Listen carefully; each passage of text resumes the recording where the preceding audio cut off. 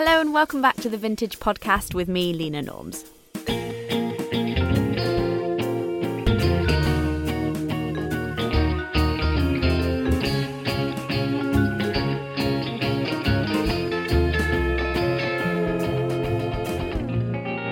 In March, we're celebrating International Women's Day, which, if you have been living under a rock, is the day we celebrate the social, economical, cultural and political achievements of women everywhere. We're going to be hearing from the creators of the graphic novel Sally Heathcote's Suffragette very, very soon. But before that, I wanted to talk about a few vintage books that are coming out this year that we are pumped about.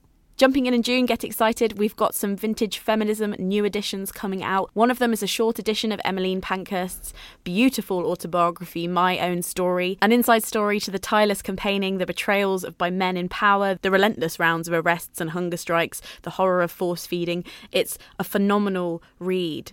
It's only a £5 and is going to be introduced by Jess Phillips, personally my favourite female politician. In September, we've got Sheila Heti and her book Motherhood. You might remember from her phenomenal book that came out a couple of years ago called How Should a Person Be? This is a book that straddles between novel and essay. It's Sheila's narration through her own minefield as she reaches an age when most of her peers are asking themselves when they will become mothers. It's pretty radical. It raises some really essential questions about the role of womanhood and its relationship to parenting. And if you're anything like me, you're going to love it. Most recently in January, we had the publication of Brit-ish, Afua Hirsch's amazing manifesto about identity and belonging in modern Britain. We already have interviewed her on the podcast, actually, so do go back and listen to that. She's phenomenal. Also coming in June, This Is Just My Face, Try Not to Stare. What a title.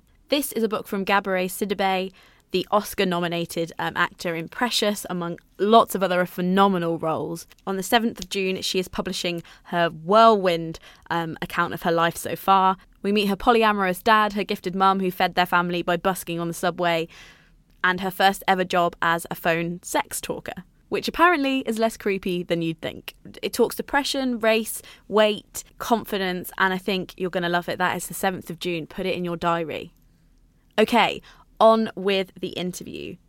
The collaboration between legendary cartoonist and illustrator Brian and his wife, the academic Mary Talbot, proved a really great collaboration. So good, in fact, they won the Costa Best Memoir Prize in 2013 with Daughter of Her Father's Eyes. In their most recent book, they joined up with illustrator Kate Charlesworth to look back at the era of women's suffrage through the medium of graphic novel. They talk collaboration, different narrative mediums, and how far we really have come since the days of the suffragettes. Hello, Mary, Kate and Brian, and thanks so much for joining us. Now let's just sort of get things straight to start with. There are three of you writing the book together, a words and pictures book. Just tell us how that works in terms of who does what and how it all sort of comes together. Well, it began with Mary, really. Yes, I wrote a script. I did a lot of research, which eventually culminated in a script. I started it in 2010, as a matter of fact, as soon as I'd finished writing the script for Daughter of Her Father's Eyes. I was searching around for another absorbing project, and I was interested in exploring things about feminist history I didn't know about, and it turned out to be suffragettes. I explored it in the library for a long time and realised that I could get a really cracking story out of it. And that's how it sort of works, and that's how it works with Daughter of Her Father's Eyes as well. You start with the story. You start with the words. Definitely. Yeah. And in that previous book, Brian, then you sort of took over with the picture. On this occasion, it was both you and Kate. The biggest difference I thought with the script for Daughter and the script for Sally was that Daughter was Mary's first graphic novel script, and it was a lot more sort of loosely laid out, the script, a bit like a stage play almost. And I came in to break it up into pages and individual panels. Now and again, Mary had mentioned, certain panels are important, but I did that with Sally. Mary broke it up into pages, page 1, panel 1, this is happening. So it was a lot more like a conventional comic script for me. And I took over next and I produced all the layouts for the book.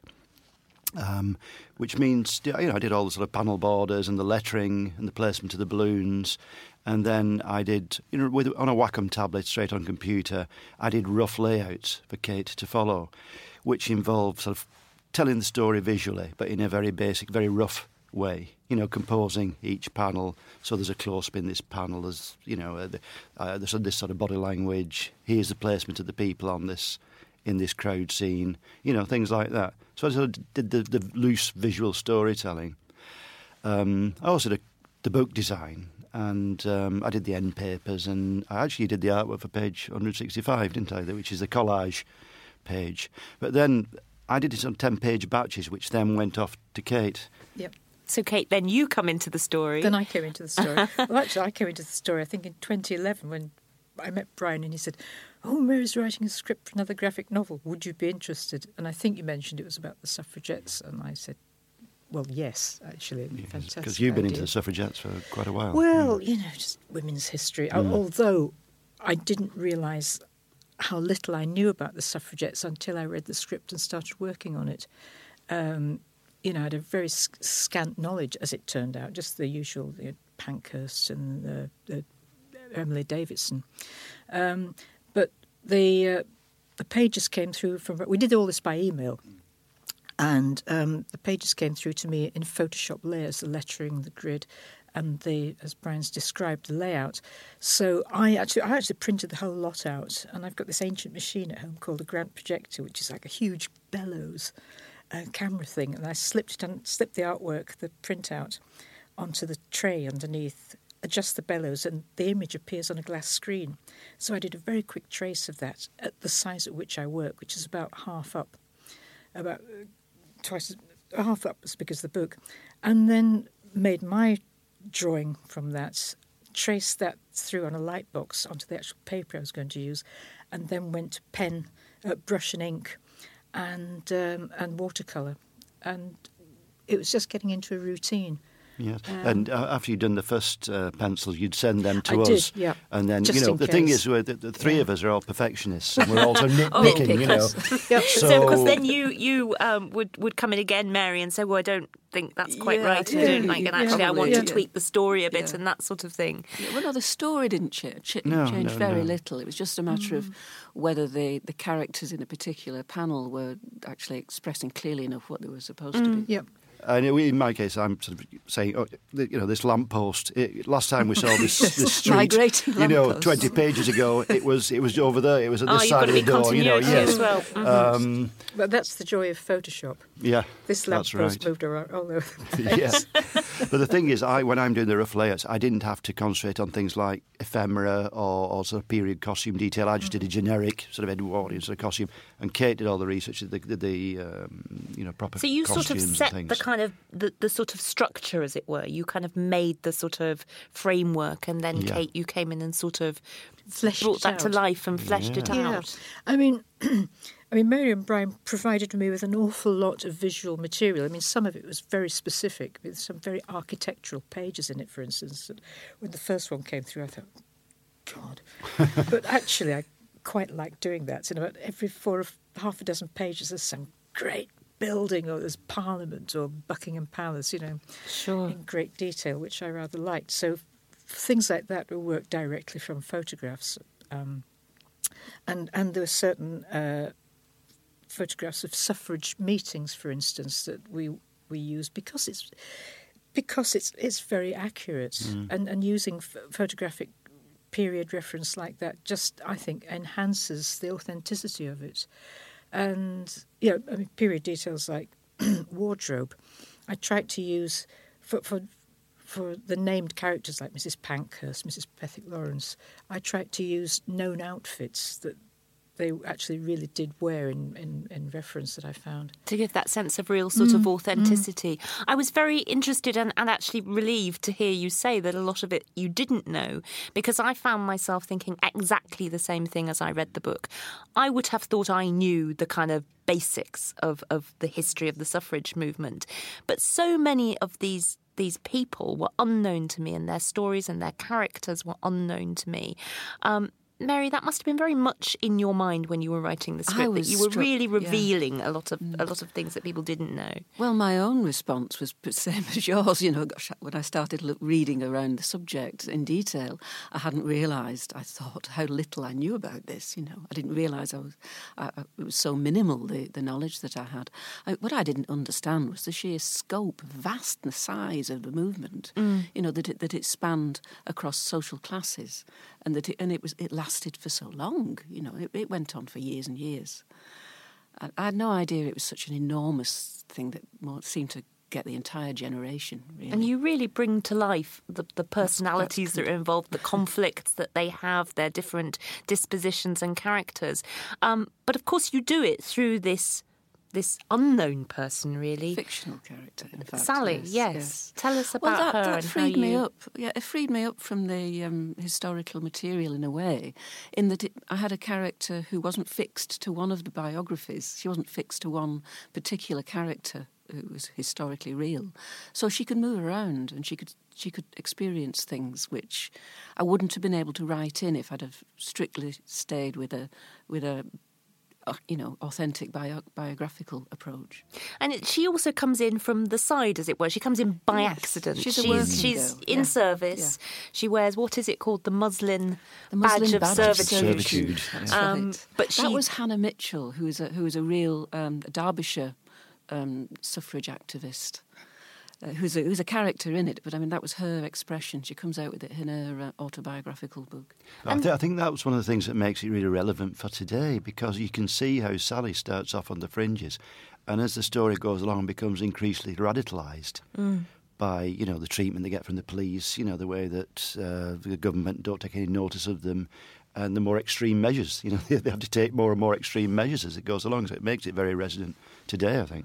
One of the things that really came across vividly, just as you're saying, really, is that sense of the measures that people had to take. And I guess this is in part one of the reasons why it lends itself so well to a visual treatment. I hadn't really thought about how violent the movement was. Obviously, we know about acts such as Emily Davison throwing herself beneath the king's horse. Well, we know about the forced feeding. But you really bring it to life a lot. There's a lot of fighting in this book, isn't there? Yeah. Yes, it's the first time I've written fight scenes. Yes, and I've not drawn them that often. Well, it comes across pretty well because she is very physical. Well, Sally, she's a working class girl. She's a workhouse girl, ex-workhouse girl. Right, she's rough. She's to defend herself. She knows how to look after herself. Yes. What do you hope that the book will provoke in its readers now, perhaps readers who don't know the details of the history of the suffrage movement? Well, I'm particularly keen that it all gets revisited. I think it's high time that the suffrage movement history was given an airing again. And I think it's high time that the Pethick Lawrences and other such figures who tended to be backgrounded, that their side of the story was told. These are the people who really underpinned the movement, didn't they? They funded it. Financial and organisational backbone. And we don't know their names. Their names are not familiar to us, are they? Yeah, I'm hoping to make people look slightly differently at Emmeline Pankhurst. I mean, most people only have heard of her, and she was very important, but she's been put on a pedestal, and I'd like to sort of rattle her on a pedestal a little bit. Yes, the book is quite subversive about her, isn't it? I mean, she certainly doesn't come out of it as a sort of... she's not an easy person, and that obviously must come across in the way that you draw someone like that. Now, Obviously, you are tied a little bit to photographs and to the kind of historical record, but how, Kate, do you sort of bring a character like that to life? Well, I rooted around on the internet as many photographs of Mrs. Pankhurst as I could, just for facial accuracy. There's quite a few of us speaking, so she's actually got her mouth open, very occasionally, and in profile, which is helpful. And so using the known facial characteristics, and then with a mirror in front, you have to act these things. Mm-hmm. You sit there pulling faces and posing in front of mirrors and taking photographs of yourself, and then using all those things to coalesce onto the page, and hope that you put something together there that is a representation of how it might have looked, because it's an accurate book on so many levels. The story is very accurate, apart from the bits you made up, obviously. The costumes, the badges, everything. The back cover, there's a quote on the back cover from the expert on the suffragist movement, Elizabeth Crawford, and she says it's the best thing anybody could say about it was not only is a rollicking read, a fantastic read, it's also extremely accurate. It is a very, very gripping book. But I also just wanted to ask you all really about this medium that you've chosen to tell the story in. Obviously, graphic novels have had an immense rise in popularity and in sort of mainstream popularity. So do you think this is a way actually to really kind of reach out to people and to get them to take this story on so many different levels? Well, yeah, and that's the thing about graphic novels, because they use a mixture of words and pictures. You can get quite complex ideas across very simply and very adroitly by the use of an image. Picture's worth 1,000 words, as they say. But you can just transmit information very simply using them. It's a bit like having a film in a book, and except that you can go back and flip through. And as someone who's working, if you write and draw the whole thing yourself, which I've done this thing, of course, Brian has too. You have far more control than any film director because you don't have actors to worry about. You put all the sound effects in. You are the ultimate director drawing a graphic novel. One of the other things that the book does is take us right into that period, and obviously there is an immense interest in it at the moment because we approach the kind of the commemoration of the First World War. A set of commemorations going to go on for 4 years. 1916, also the commemoration of the Easter Rising. That kind of idea of that period of time really forming how we were as a nation, and so many important things in the world must have really kind of gripped you all as you were writing and drawing. Yes, for me it was very much the formation of the modern world. I felt as though I was looking at it sort of before our eyes. looking at the way the means of transport were changing from the beginning of the story. I mean, it was mostly horse-drawn carriages to the end of it when it's all motor-driven, trucks and buses. There's more traffic on the road and everything. A lot more traffic and so on, yeah. So I felt as though I was bringing it into modernity. And yes, and then it culminating with wartime, when everything changed, of course, so profoundly. And actually, even Sally is wearing shorter skirts. She is. At the end, yeah. The girls has all got legs now. Yes. The character says, yeah. Thank you so much for listening to the Vintage Podcast, and a very merry International Women's Day whenever you're listening to this. Don't forget to hit us up on Twitter with your thoughts @VintageBooks. Leave us a review to help other people find the podcast. Until next time.